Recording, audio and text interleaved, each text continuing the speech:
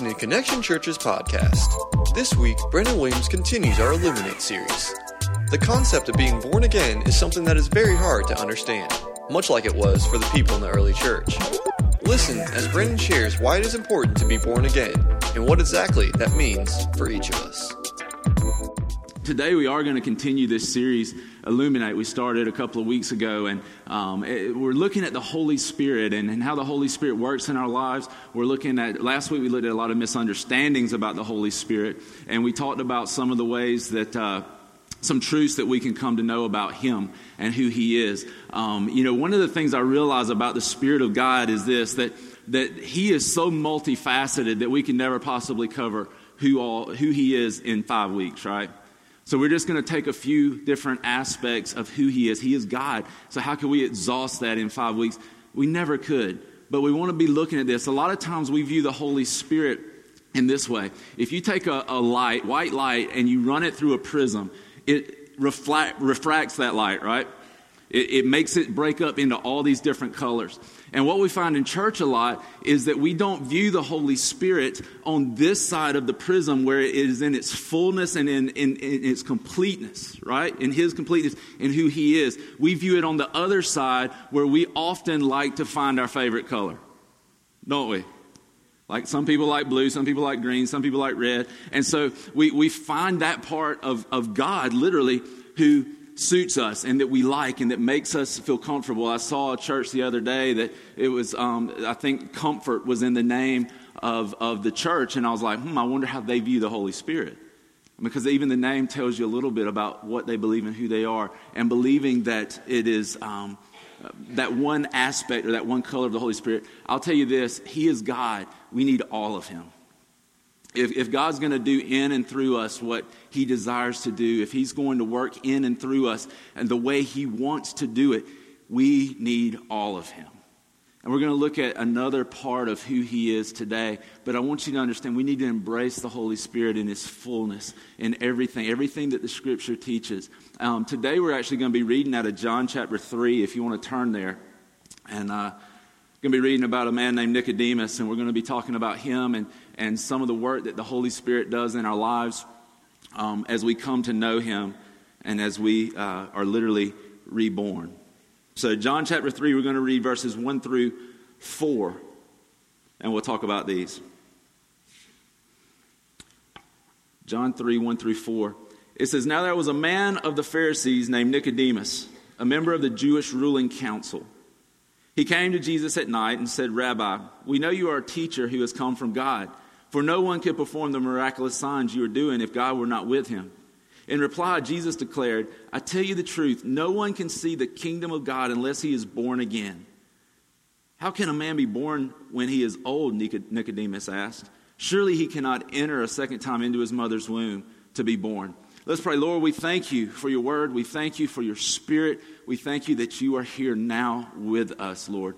Holy Spirit, have Your way in our lives. Move in our hearts. God, for those of us who know You, Lord, I pray that You would set our hearts on fire. For those, God, who don't, I pray that their hearts would be awakened to the reality of who You are. Lord, we love You and we praise You in Jesus' name. Amen. Amen. All right, real quick, I want to kind of set this message up and what we'll be talking about in this way. The other night, we were at RJ's restaurant, and we are eating dinner. Susan, Dake, Jackson, and Reed and I are all eating dinner. And earlier that day, Susan had texted me and said, "Brandon, Dake and Jackson both have to sit out 10 minutes at baseball practice."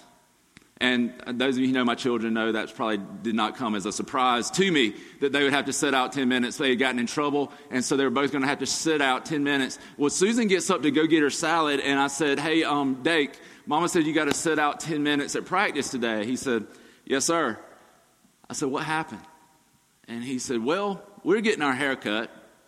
This is how Dake talks. I mean, he's like an adult talking to you. He said, "Well, we're getting our hair cut, and I wanted to go out to the car and get my homework." I said, "That doesn't seem like a problem, Dake." And he goes, "Well, Mama wouldn't let me." And I said, "Well, there again, Dake, there must be more to the story than that." And he sits there for a second, and then he says, "Daddy, I think that word is conclude." I I said, conclude? He goes, yeah, Daddy, I think the word is conclude. I said, what are you talking about, Dave? He said, from the fact that I wanted to go out and get my homework and the fact that Mama told me I couldn't, I figured you would have concluded that we had a fight. I'm like, boy. And I mean, I couldn't even get mad. I was laughing. I almost choked on my salad. You know what I'm saying? So fun. I mean, and here's a 9-year-old saying this to me. But the deal is, if we're going to understand this story, from John 3, this account where Jesus encounters Nicodemus, there are some things that we're going to have to conclude. And there's some things that are probably pretty obvious to some and not so obvious to others. Kind of like my conversation with Dave. It was obvious to him that I should have concluded from past history that he had a fight with his mother. But there's some things that you and I need to conclude if we're going to come to an understanding of what this means. I mean, here Nicodemus is. He comes up to Jesus. He comes by night. He's trying to not let the other Pharisees, the religious leaders of that day, know what's going on. He comes up to Jesus and he's like, Jesus, listen, it is apparent to us. We have concluded that you are a teacher sent from God. No one could do these things if they were not from God. And he said, and then Jesus, because Nicodemus complimented him so much, he discloses everything in the kingdom to him, right? No, he's like, well, you can't enter the kingdom unless you're born again. And see, we've heard that language, so it doesn't sound that strange to us. But can you imagine if you were Nicodemus and you come to Jesus, you give him a compliment, and then he goes like Yoda on you and starts saying all this crazy stuff? You know what I'm saying? He's like, unless you're born again, you cannot inherit the kingdom of God. And Nicodemus is confused. And we oftentimes read the Bible as flat words on a flat page. And so we read it like this. How can a man be born again when he is old? Nicodemus asked. Surely he cannot enter a second time into his mother's womb to be born. But look at the end of that sentence in verse 4. It's got an exclamation mark. I mean, this dude, he's frustrated. He's confused. He's like, what are you talking about, Jesus? I'm sensing that there's something different about you. I'm sensing that there's something that has been sent by God in you, that you are different. What are you talking about? Being born again. And the thing that I find so many times in church and so many times in our Christian lives is that even us as Christians, we really don't know what being born again means, do we? Even people in the church, we've been in church for 15, 20, 30, 40 years. We don't know what it means to be born again. And that's what I want to look at with you today, because it is imperative that we understand what being born again is. This is crucial for us. It's funny because even the term born again has taken on a negative connotation, hasn't it? Think about it. When people talk about being born again, usually it's not in a good way. Well, we're born again Christians. You know what I'm saying? And the only way it took on a negative connotation is because of born-again Christians.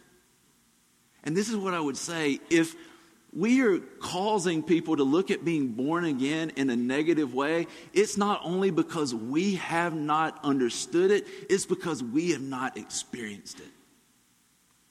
Because being born again and experiencing the good news of the gospel, not just knowing about it, but experiencing it, it is the most beautiful, the most incredible experience that anybody can have. We think about having children and what an incredible experience it is to watch new life come into the world. What we need to understand is that when somebody trusts Jesus as their Savior, when they put their trust in Him as their sacrifice, as their atonement for sin, as the one who literally bought them back from the hand of Satan. Listen, it's just as miraculous, even more so, that someone is born again into the kingdom of God, that they literally step across the threshold of eternity and go from death to life. That's why we celebrate that here. Like, nobody would have a new baby and be like, that's pretty cool. Like, if you watched your children being born, you were like, holy cow. That is amazing. And the spiritual reality is that when somebody trusts in Christ as their Savior, they literally go from death to life. That's what Scripture teaches. And that's what, for many of us, we've experienced, is new life given through Jesus. And so I want us to really be able to understand this. And I believe if we're going to understand it, we really need to go back to the beginning of creation. We need to go back to the very beginning. And if you can turn to Genesis 3. We're going back to John 3 later. But Genesis chapter 3, you can turn there. We're going to read verses 1 through, I believe, 8 is what we're going to look at. But I want to set it up. Most of you probably know the background of this story. It's where God has placed Adam and Eve in a perfect garden, a perfect place. Everything is awesome. They've got all the food they want. God gave them what? One commandment. And he said, listen, don't eat that one tree. The tree of the knowledge of good and evil. Just don't eat from that tree. And then we pick up in chapter 3, beginning in verse 1. Listen to this. Enter Satan. Now the serpent was more crafty than any of the wild animals the Lord God had made. He said to the woman, did God really say you must not eat from any tree in the garden? The woman said to the serpent, we may eat fruit from the trees in the garden, but God did say, you must not eat fruit from the tree that is in the middle of the garden, and you must not touch it, or you will die. You will not surely die, the serpent said to the woman, for God knows that when you eat of it, your eyes will be opened, and you will be like God, knowing good and evil. When the woman saw that the fruit of the tree was good for food and pleasing to the eye and also desirable for gaining wisdom, she took some and ate it. She also gave some to her husband who was with her, and he ate it. Then the eyes of both of them were opened, and they realized they were naked, so they sewed fig leaves together and made coverings for themselves. Then the man and his wife heard the sound of the Lord as he was walking in the garden in the cool of the day, and they hid from the Lord among the trees of the garden. The first thing that I believe we have to conclude if we're going to really understand being born again, this process that the theologians have called regeneration, where the Spirit of God regenerates our heart. He gives us new birth. If we're really going to understand that, the first thing that we have to conclude is that sin equals death. Sin equals death. And then, listen, it's not just physical death, which I get this all the time. You've heard me say this before. People say, well, Adam and Eve, they ate the fruit and they didn't die. But here's the question I would ask you. Y'all had Adam and Eve over for coffee anytime lately? A little game of Uno or something? I mean, no. They're dead. They literally died.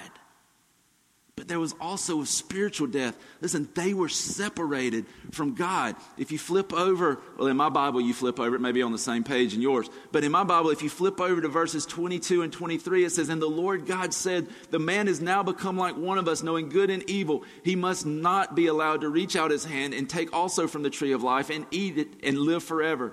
So the Lord God banished him from the Garden of Eden to work the ground from which he had been taken. And so here we see that sin not only caused physical death, they were not allowed to eat from the tree of life, to live forever, but they were also banished from the garden, which meant they were banished from God's presence. The perfect fellowship that they had had with the Lord up to that time was done away with. It was no more.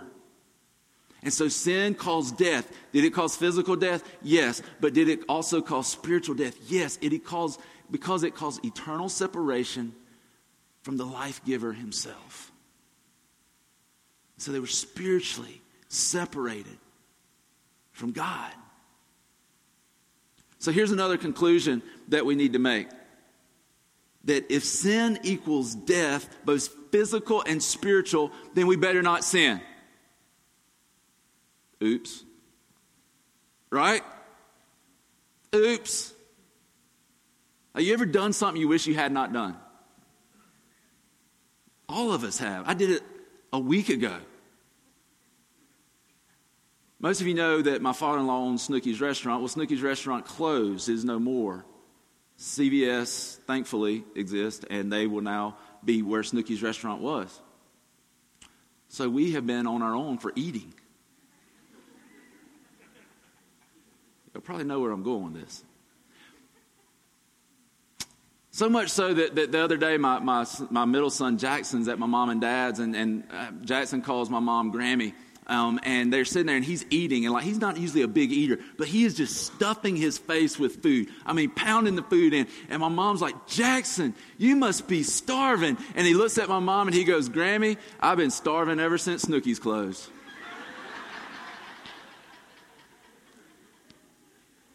And so the other night we're sitting at our dinner table, and Susan cooked some apricot chicken.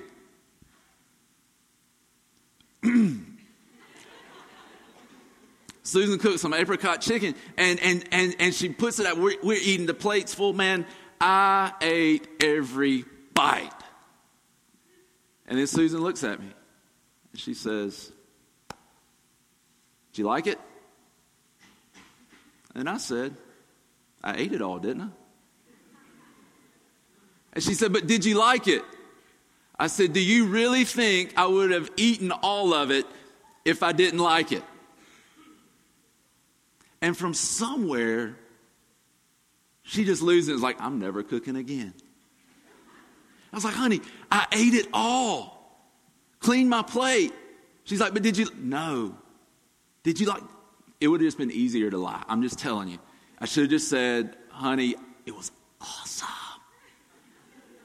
And she cooked some things that were really good. It's just one thing. And I wish that I could go back and just be like, "Yum." I don't know what I would do, but just something, because now I look back at it and I'm like, oh man, and I wish I hadn't done that. And sin in our life is so much like that. Yeah, if we could go back and make it all perfect, wouldn't it be awesome if we could go back and take back those things that we did that were against God, that separated us from God? But the fact of the matter is that the Bible is very clear in Romans 3:23 that all have sinned and fallen short of the glory of God. So it is therefore too late. In fact, Romans 5:12 tells us, and I want to read this one to you. Romans chapter 5, verse 12.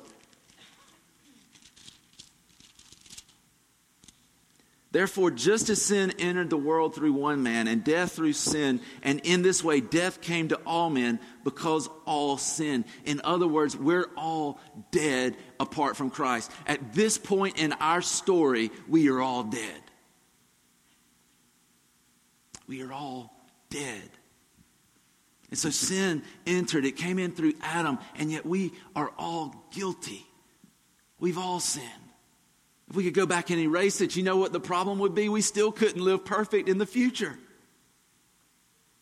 So we were sinful in our past, we're sinful in our present, and then we're sinful in the future. And so basically the bottom line is we are all in trouble. Like we're in big stinking trouble.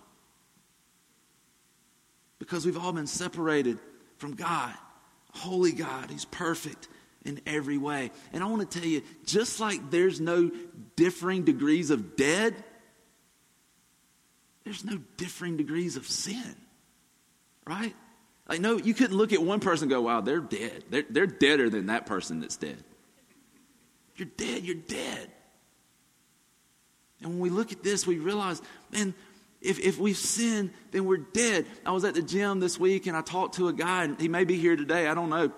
And I talked to a guy and he was talking about, his past and just how he really seemed to be struggling with this idea that God could forgive him. And I was like, "Listen, man, if God can forgive me, he can forgive anybody." He's like, "No," and I hear this all the time. He's like, "No, you don't understand the things that I've done." And this is what I tell you, especially if he's here. I don't know if he's here or not, but for you who are sitting there and you're thinking, if they knew what I'd done, they wouldn't even let me in this building. Or for you who are sitting there and you're thinking, there's no way God could forgive me. Let me tell you, and trust me, God is bigger than your sin. God is bigger than your past. God is bigger than your moral failures. In fact, one of the problems in the church is that we've tried to force people to a moral change instead of pointing them to a spiritual change. Because if we can get to the place where we allow God to change our heart, change our spirit, change us at the core of who we are, morality just seems to follow. But we've tried to make people moral without dealing with the issue, which is our heart. The Bible says that all of our hearts are evil. Every one of us. So we're all in the same predicament, dead. There are no degrees of dead. You're either alive or dead. And at this point in every one of our stories, we can conclude that we are dead. Period. I want you to get a mental picture of this. So I want to read another scripture to you. It's out of Ezekiel 37, and I want you to kind of see a visual of what this is about, what this spiritual death literally looks like, and what God promises to do about it. In Ezekiel 37, it says this, in verse 1, Ezekiel If you'll look through there, go to Isaiah, find Isaiah, Jeremiah, go right, you'll hit it. It says in Ezekiel 37, verse 1, the hand of the Lord was upon me, and he brought me out by the Spirit of the Lord and set me in the middle of a valley. It was full of bones. That's kind of creepy, right? Like he's in the middle of a bunch of bodies laying everywhere, a bunch of bones laying strung out through this valley. He said he led me back and forth among them. So now he's having to walk around in them. And I saw a great many bones on the floor of the valley, bones that were very dry. He asked me, Son of man, can these bones live? I said, O sovereign Lord, you alone know. In other words, God, why are you asking me this? I don't know. They look dead to me.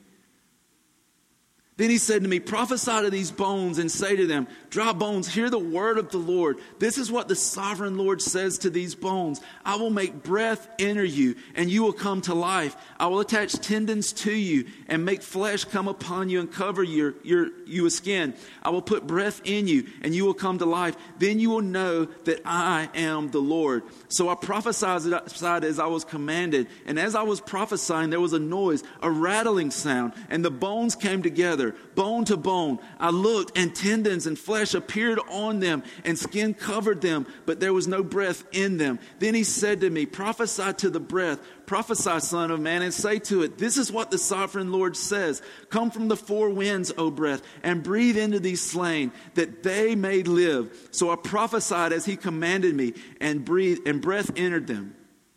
They came to life and stood up on their feet, a vast army. Then he said to me, Son of man, these bones are the whole house of Israel.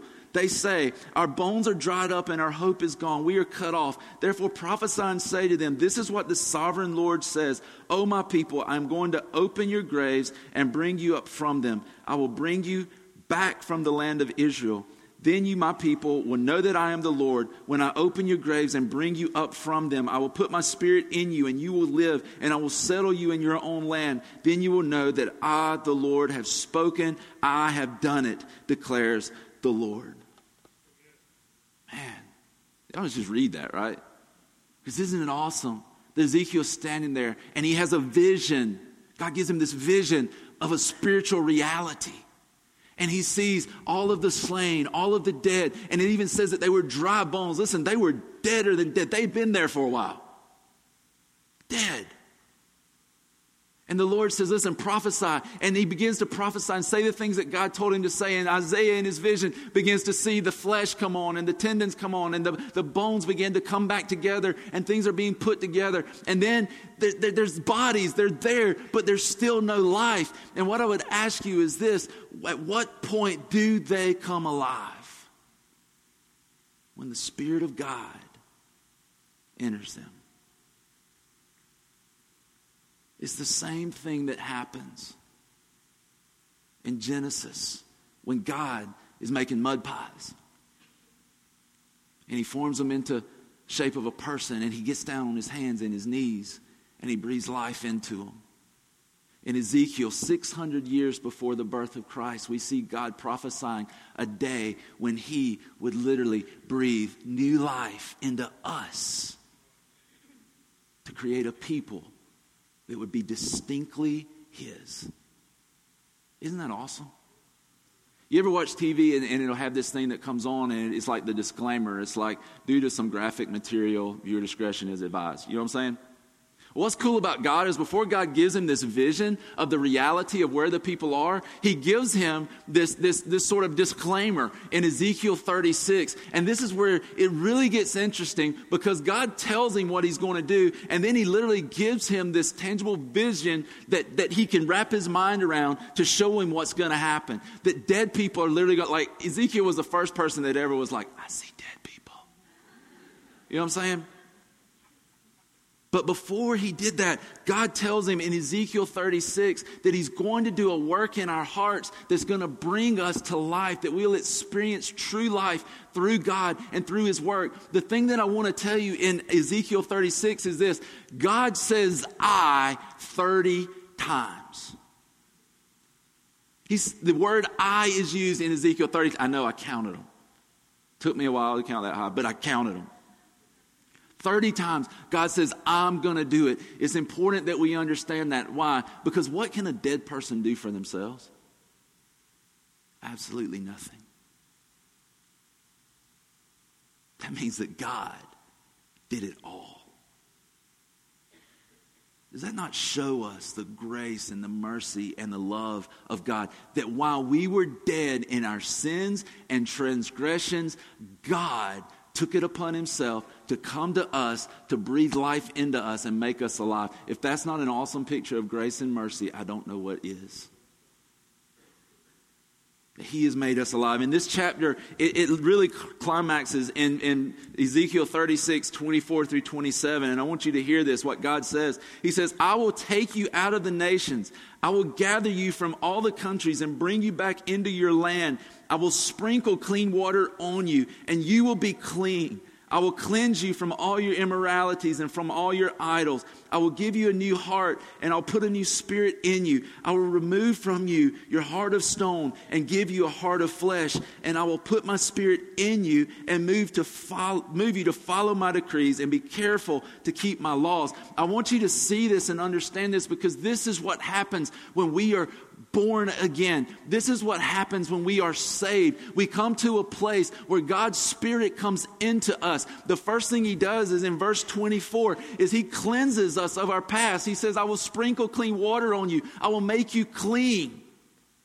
So that all those things in your past have been cleansed because of your faith in Christ. The righteousness of Jesus that we cannot live out, that he lived out for us, it covers that past. That's good news, isn't it? The next thing it says is that I will sprinkle clean water on you and you'll be clean. It says, I will cleanse you from all your impurities and from all your idols. In other words, not only am I going to take care of your past, but I'm going to take care of your present, because right now I'm going to cleanse you of your impurities. And this is the thing I know. Everybody in here has impure motives. We have impure thoughts. We have impure desires. We say things that are impure. There's not one person in here who does not need to be cleansed from their impurities. The final thing that he says is, he says, I will put my spirit in you. He says, I'll give you a heart of flesh. When I put my spirit in you, I'll move you to follow my decrees and be careful to keep my laws. So not only is God saying, I'm going to take care of your past, but I'm going to cleanse you of your impurities in the future. And I'm going to move in such a way in your life that in the future, you're going to begin to live a different way. So God then has taken care of our past. He's taken care of our present. And he's taken care of our future. That's a good God. Because see, here's the thing. Like, when I said here's the thing, that was the past. You see what I'm saying? That's covered. Like that second, it's gone. It's covered. Right now, where I'm at in my present is covered. And because God is eternal and his sacrifice is eternal, my future is also covered so that nothing can take me away from the love of God. Covered by the righteousness of Jesus that I cannot earn, that I cannot attain apart from him. And God says, I'm going to put my spirit in you. I'm literally going to make you a new creation. I'm going to make you new. And we become this new creation. Let's go back to John chapter 3. I want to read verses 5 through 7. Jesus answered, now this is after he says, how can you be born again? Jesus answered, I tell you the truth, no one can enter the kingdom of God unless he is born of water and the Spirit. Flesh gives birth to flesh, but the Spirit gives birth to spirit. You should not be surprised at my saying, you must be born again. In other words, Jesus is saying, Ezekiel or Nicodemus, why are you surprised that I'm telling you you need to be born again? You're a Pharisee. You know the scripture better than anybody. You know what Ezekiel said 600 years ago, that there's going to be a day when God comes and he covers your sin. He cleanses your sin. He puts a new heart in you. He puts a new spirit in you. And he begins to lead you into following his decrees and his command. And basically what Jesus is saying to Nicodemus is this: why are you surprised? That thing Ezekiel talked about, it's now. And the one who's going to do it is standing in front of you. And that's why he says you have to be born of water. You've got to be cleansed. And you have to be born of the Spirit. He says flesh gives birth to flesh, but Spirit gives birth to spirit. In other words, only the Spirit of God can give new birth to our spirit. And Jesus is saying, why does this surprise you, Nicodemus? This was foretold hundreds of years ago. And I want you to understand that that time is now. That the one who's going to do this is standing before you. Nicodemus is still confused. And so Jesus wants to clarify things, right? He's going to make it perfectly clear right here. Verse 8. Jesus says, the wind blows wherever it pleases. You hear its sound, but you cannot tell where it comes from or where it is going. So it is with everyone born of the Spirit. And Nicodemus goes, now I have it. That clarify anything? Like when you first, no. Nicodemus even goes on and he says, how can this be? He still doesn't understand. And I probably wouldn't either. But what Jesus is saying is, listen, Nicodemus, this thing's a mystery. You can't wrap your mind around what God does inside a person's heart. In fact, he says it's like the wind. You don't know where it comes from or where it's going, but you feel it. You know it's there. You know it happens.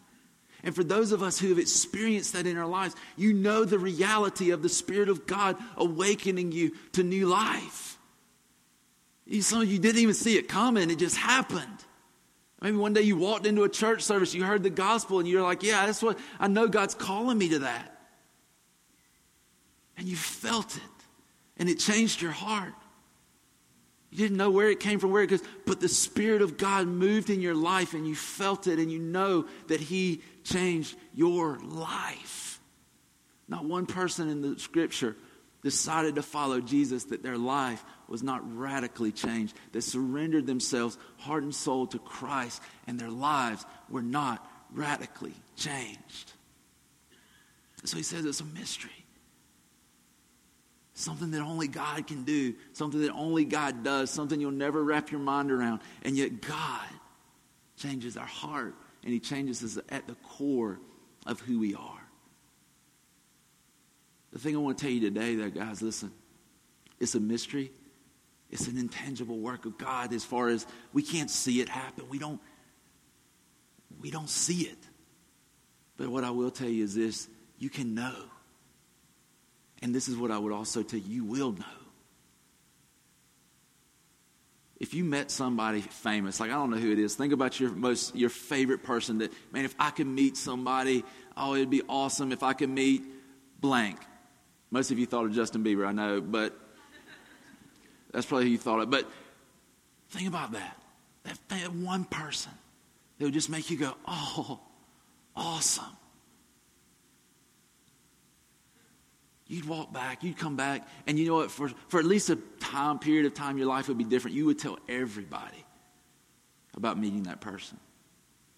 How much more so if we encounter the God of the universe? Is our life impacted, and are we going to be changed from that experience? It's the same thing times a gazillion. That our lives are changed, and there's tangible evidence. Real quick, in the next 10 minutes, I'm going to tell you this. I want to give you 5 things real quick that you will see in your life when you've been born again, when the Spirit of God has come into your life and changed your heart. I want to tell you real quick these 5 things. I'm going to pull them out of 1 John. The first one, 1 John 2:6. Listen. It says in 5, it says, this is how we know we are in Him. And verse 6 says, whoever claims to live in Him must walk as Jesus did. The first one is that God's character becomes evident in your life. Now, do you become Jesus? No, I doubt any of us have ever been confused for Jesus. But the reality of it is, progressively we become more like Him. We begin to walk as Jesus walks. As Jesus walked when He was on earth. In fact, Galatians 5:22 and 23 tells us this, that the fruit of the Spirit is love, joy, peace, patience, kindness, goodness, faithfulness, gentleness, and self-control. And as we follow Christ, as our hearts are changed and God does this work in our hearts, we begin to manifest the attributes of God in our lives. And it's not like you just get one fruit. It's not like a fruit basket, right? Where God's like, I think I'll give them an apple. You get the fruit of the Spirit. It is the very presence of God that is in you, that has been given to you, that begins to work itself out of you. You begin to manifest the character and attributes of God. Now listen, you don't like instantly become perfect, right? But over time you begin to manifest the character and attributes of God. Why? Because the spiritual seed has been planted within you, and it begins to grow, and it begins to produce fruit, and you begin to manifest the character and attributes of God. Second one. Listen to this, 1 John 3:9. No one who is born of God will continue to sin, because God's seed remains in him. He cannot go on sinning because he has been born of God. Uh-oh. You know what I'm saying? Like, uh-oh. Like, we can't sin. I'm done for. Like, must not be born again. Must not have the Spirit of God. But let's balance this out. Listen, in 1 John 1, 8 through 10, it says, if we claim to be without sin, we deceive ourselves and the truth is not in us. If we confess our sins, he is faithful and just and will forgive us of our sins and purify us from all unrighteousness. If we claim we have not sinned, we make him out to be a liar, and his word has no place in our lives. And so here's the deal. He's like, on one hand, it seems like he's saying if you continue to sin, you don't know him. But if you claim you're without sin, then you're a liar. So which one is it?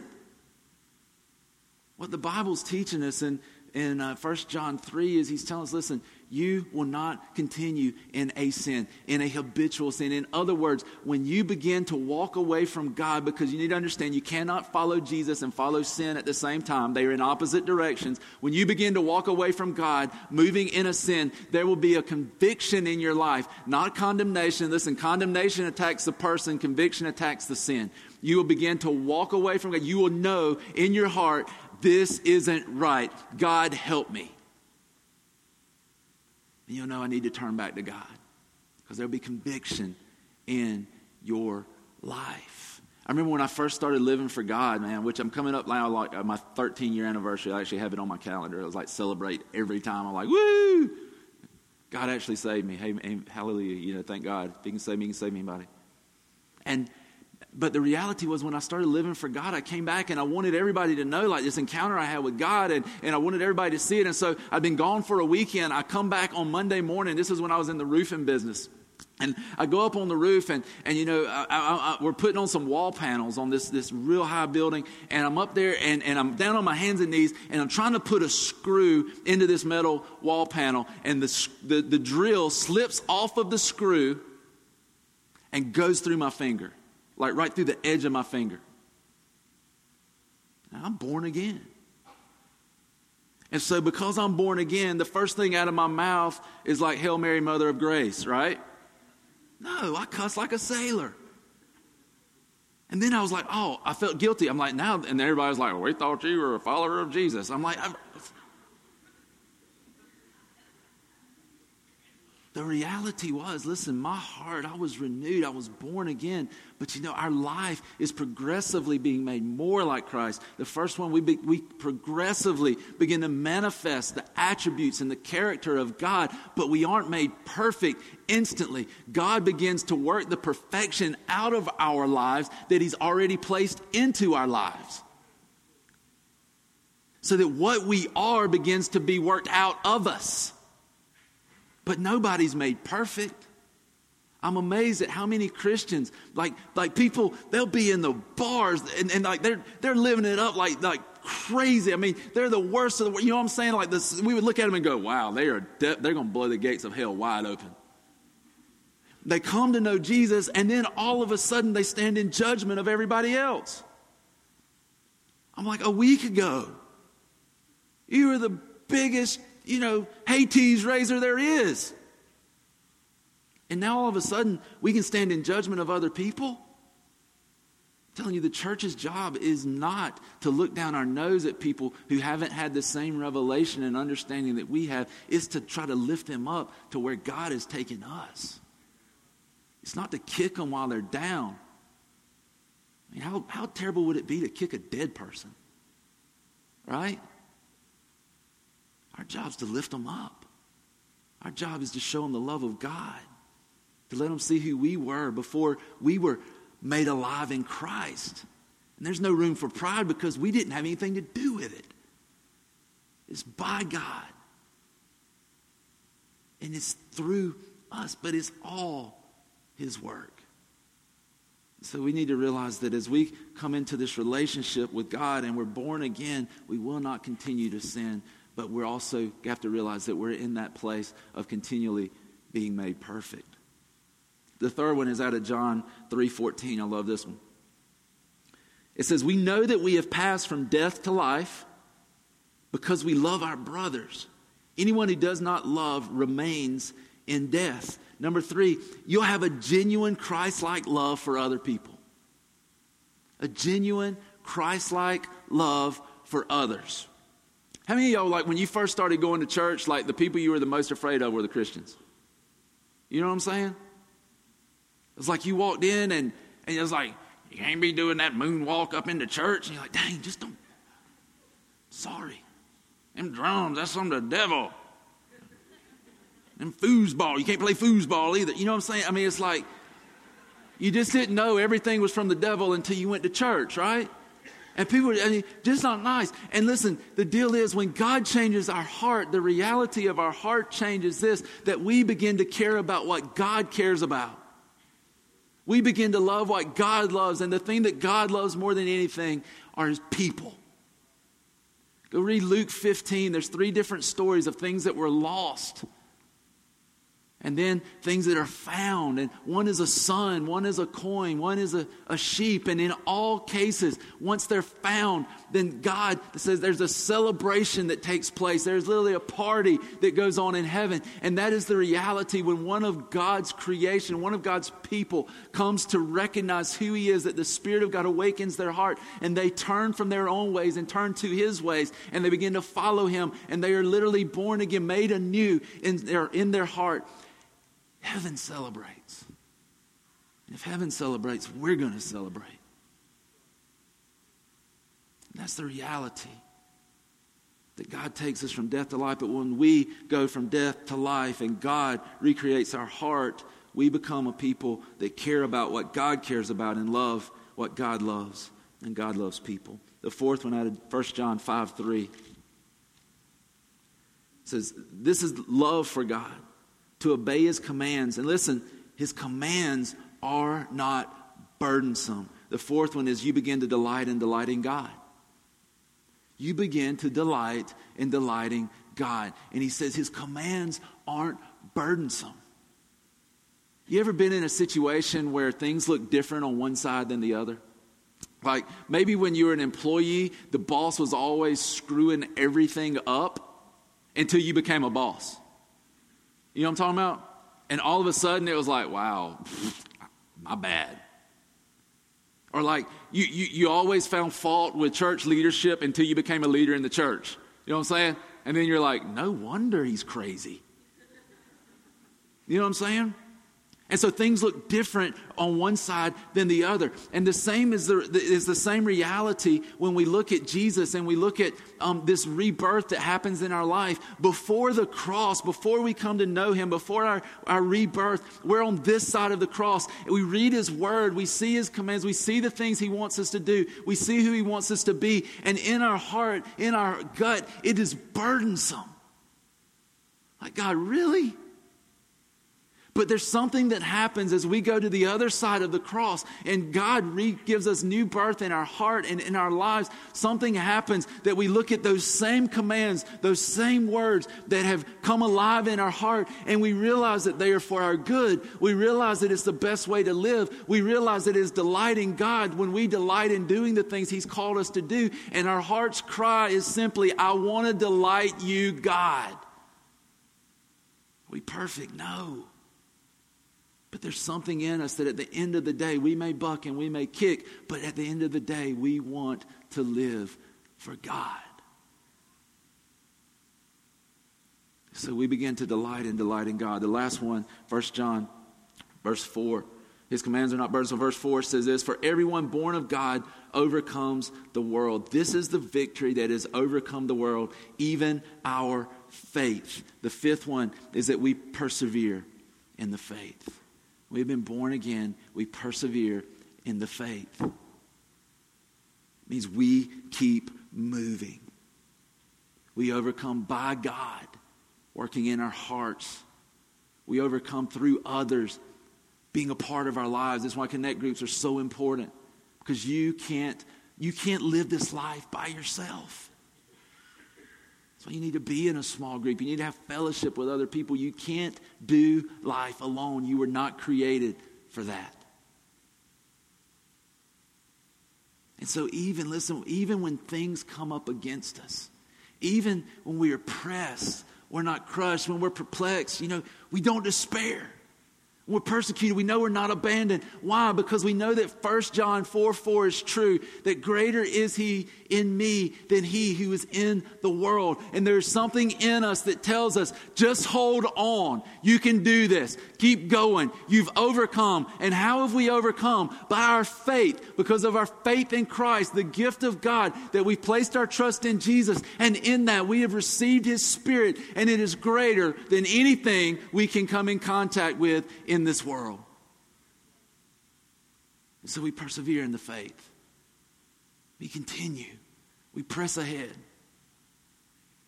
We fan into flame the Spirit of God that's been placed inside of us, and we continue to move even when we can't clearly see where we're going. And there are probably people in here right now, you're perplexed. In other words, you're in a place where you're not sure what's coming down the pipe. You don't really know what's going to happen. Or your job or your family or things are going awry. This is what I would say. You may be perplexed, but don't despair. God is in you and he'll bring you through. Trust in him. Place your faith in him. Look at his track record. It's been pretty good. The sun came up again this morning. He is faithful. And if you are born in, there's something on the inside of you that says, I can keep going. And it's hard sometimes, but you know that there is one who is greater than you that has your back.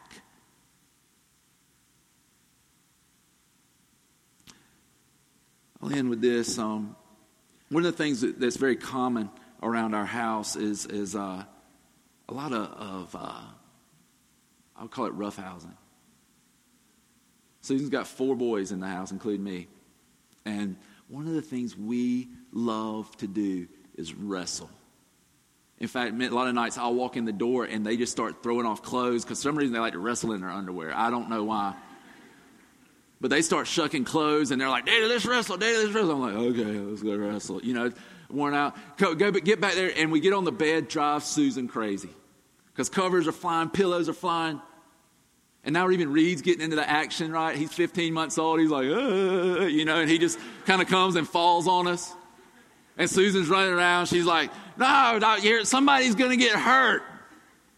I'm like, Susan, why would you think anybody's going to get hurt? Because they have the last 300 times y'all done. Somebody always ends up crying. That's how we know when it's over, because they start crying. And it's like full of, like wedgies, noogies, purple nurples, the whole deal, it's like no holds bar. And you know what's funny? Is I'm like 400-0 in our wrestling matches. They ain't beat me yet. And I think I got at least another good 3 or 4 years before they're going to get me. And the reality of it is, they can't defeat me because I'm so much bigger than they are. And the thing I want you to understand today is nothing in your life can defeat you when you have been born again by the Spirit of God, because God is so much bigger than whatever it is in your life that you're facing. Sin nor death could hold him down. The tomb is empty. God is victorious. And we place our trust in him, we too become victorious.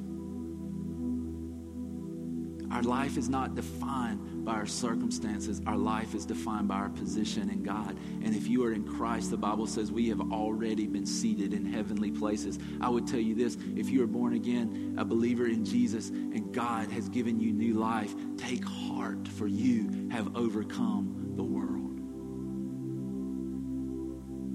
It's the work of God. What an awesome thing. To know that no matter what, we win. To know that we're not fighting for victory, we're fighting from a place of victory. Isn't that awesome? That God has done that for us. That even when he was put on a cross, died a violent death, all of sin was placed upon his body, and the punishment that was due us was put upon him. He died the death of a criminal, was put in a tomb.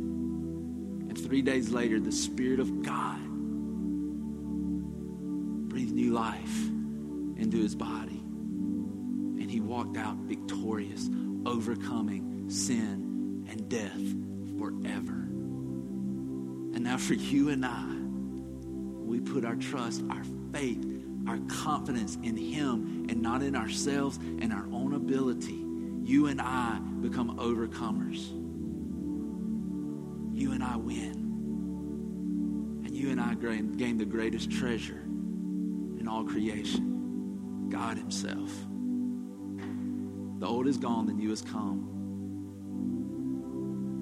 We're made new in him.